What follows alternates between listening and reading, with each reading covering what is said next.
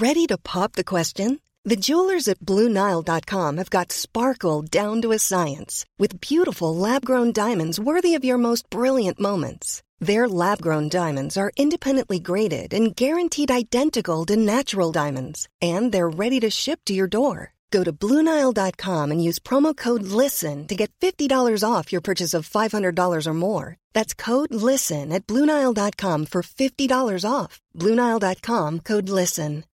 Millions of people have lost weight with personalized plans from Noom. Like Evan, who can't stand salads and still lost 50 pounds. Salads generally for most people are the easy button, right? For me, that wasn't an option. I never really was a salad guy. That's just not who I am. But Noom worked for me. Get your personalized plan today at Noom.com. Real Noom user compensated to provide their story. In 4 weeks, the typical Noom user can expect to lose 1 to 2 pounds per week. Individual results may vary.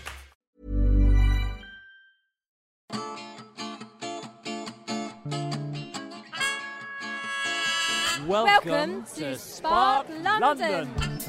We tell true stories. We tell them live. And we tell them every month at the Canal Cafe Theatre. This story was originally told by David Donnell in December 2009.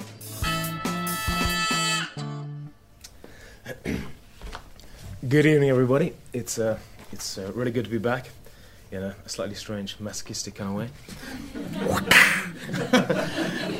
But it is good to be back. The story I'm going to tell you is called Lost and Found, and basically it's about something that happened when I was 13 years old. I grew up in Rhodesia, which then became Zimbabwe after the War for Independence in 1980. It's sort of it's about there, so up and left of the navel on Africa. They won't get that on the radio, but anyway, that's all right. Basically my grandfather moved to Africa to work for the British South African Railway Company, where he worked for 30 years. And my father grew up and became a commercial cattle farmer in Zimbabwe. And the farm that I grew up on was one of the most beautiful places I've ever seen. It was this big, huge, rugged, expansive Mashonaland bush. And I feel very, very privileged to have been lucky enough to grow up there. A lot of the men and women that we had working on that farm were the most amazing people I've ever encountered. One of them in particular, which this story is about, it's about three things. It's about a lost cow, a lost penknife, and a man called George, who worked on the farm.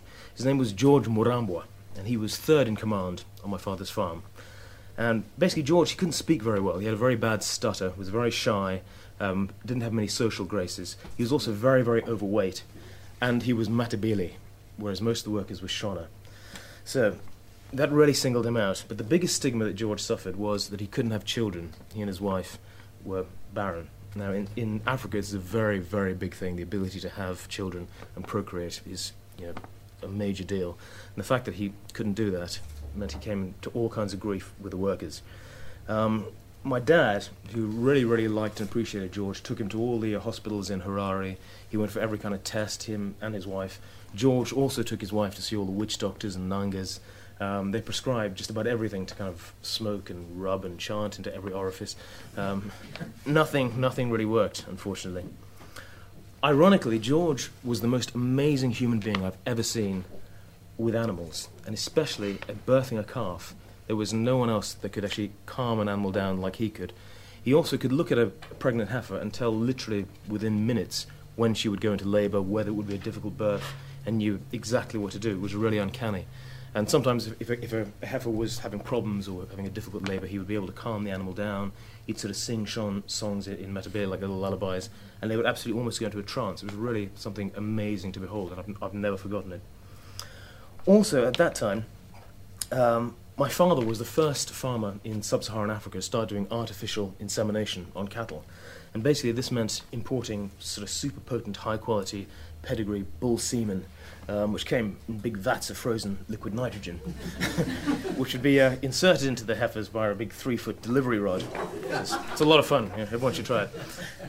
Anyway, and George, because of his amazing animal husbandry skills, was chosen to be the one to do this. And this irony was definitely not lost on any of our farm workers. And George he used to suffer a lot of kind of fairly scathing remarks. Some of the ones I remember were, "Hey George, garai pasi kuna ana anaseloli inavano famu kware borochokwadi," which literally translated means, "Hey George, why don't you shove that ice lolly up your own arse? Maybe you won't shoot blanks anymore." There are also other comments like, "Hey George, si te huele ne mombis, ivana kupara ku petronella," which means, "Hey George, if you're giving it away to all the cows, there's nothing left for your wife." Anyway, so these are a few things that poor George had to contend with.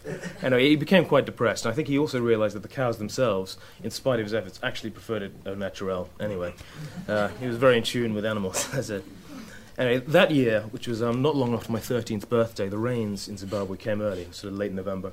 And it was the most powerful rainfall they'd had sort of on record. Just torrents of water coming out of the sky, absolutely horrendous flooding. And I remember in the middle of the night, it was a school night, we got a phone call about 2 o'clock in the morning saying that someone had cut some of the fences on our farm. We thought it was probably poachers, and that one of the heifers was still missing. Anyway, we went out there, and sure enough, it was the heifer he was an absolute prize heifer who was heavily in calf and expected to give birth pretty much any moment. So we searched the whole farm. After about 2 hours, about 3 o'clock in the morning, we finally found her. She'd fallen down a 20-foot hole. So we shine a spotlight down there, and what we see is this cow flailing in this bubbling, rising water, covered in very old, kind of fraying camouflage netting. This was very, very bad news, because what that actually meant was the hole was not actually a hole, it was an old ammunition dump from the war. There's a lot of these pockets of arms which had been left around, so she'd fallen down one of these. Now someone had to go down and fit a harness so we could lift her out. Now my dad, he'd taken a fall from his motorbike, so he had pins in his legs, he couldn't do it, and he said even if he was in perfect health, there's no way he would have gone down there anyway. Half a ton of sort of flailing cow, kicking around, maybe old landmines and hand grenades and God knows what else. So, very dangerous. And there's only one person that immediately volunteered, without question, straight away, and that was George. And he went up in the other farm workers' estimation tenfold immediately. Anyway, so we fitted a big tripod over the hole, put a big block and tackle on, lowered George down. Anyway, so he was half naked, pelting rain. You couldn't see a thing. It was like thunderclaps going off all over the place. And all he was armed with was a harness and my dad's Swiss Army knife.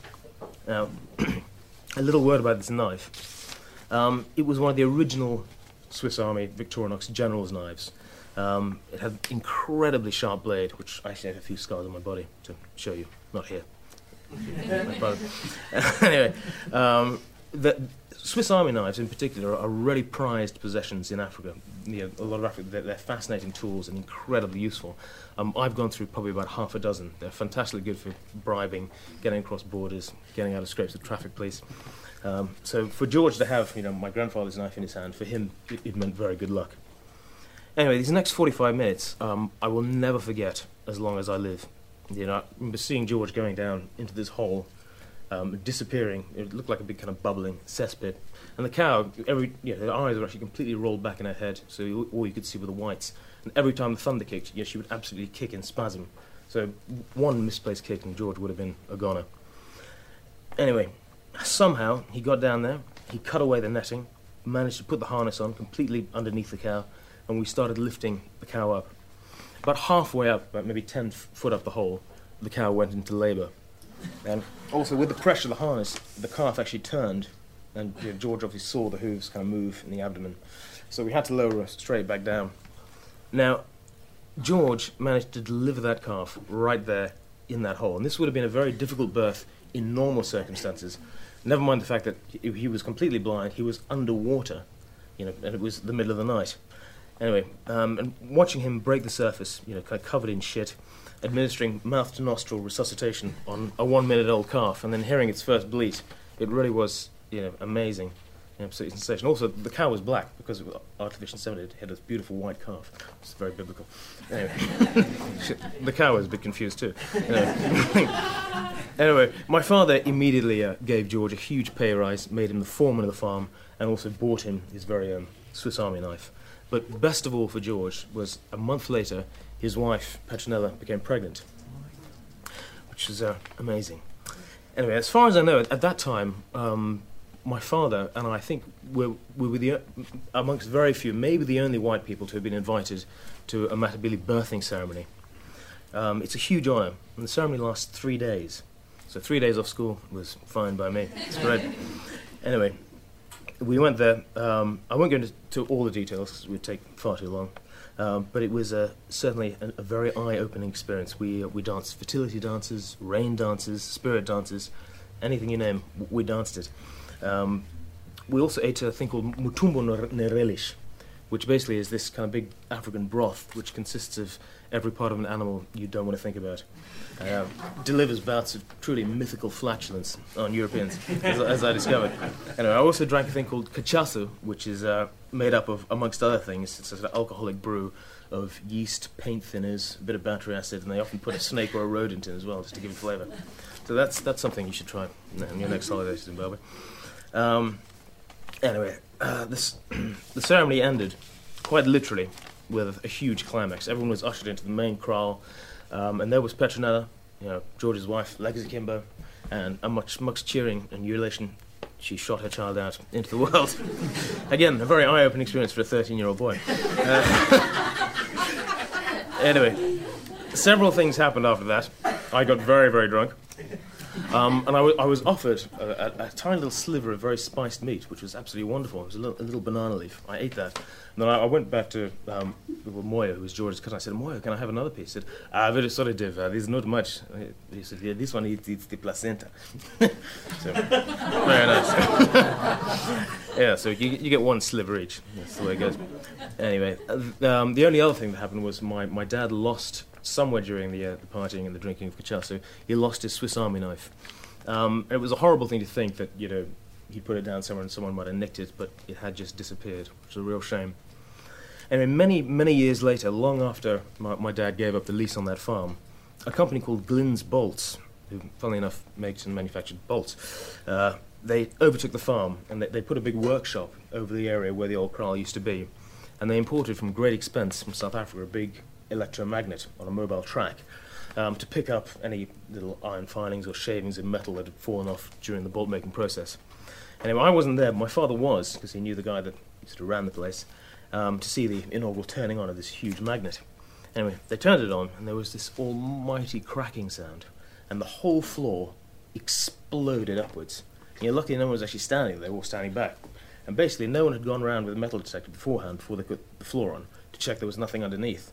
So every ball bearing, every spring, every little tractor part that had been dropped and ground down to the floor of that kraal came shooting up, took the whole floor with it. Anyway, they turned this thing off, and all this metal rained back down on the floor. And my dad, and a very good friend of ours, next to an old tractor spring, they saw something, and it was a Swiss Army knife. It was a bit battered, rusty, but the engraving was still legible, and it said, to Harry, for 30 years loyal service with the British South Africa Rail Company. To take part in next month's show or to hear more, head to sparklondon.com. Spark London is produced by Joanna Yates. Audio production by Matt Hill at rethinkdaily.co.uk.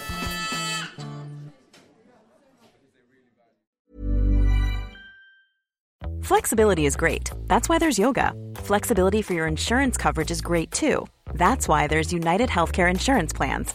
Underwritten by Golden Rule Insurance Company, United Healthcare Insurance Plans offer flexible, budget-friendly coverage for medical, vision, dental, and more. One of these plans may be right for you if you're, say, between jobs, coming off your parents' plan, turning a side hustle into a full hustle, or even missed open enrollment. Want more flexibility? Find out more about United Healthcare Insurance Plans at uh1.com. Flexibility is great. That's why there's yoga. Flexibility for your insurance coverage is great too. That's why there's United Healthcare Insurance Plans. Underwritten by Golden Rule Insurance Company, United Healthcare Insurance Plans offer flexible, budget-friendly coverage for medical, vision, dental, and more.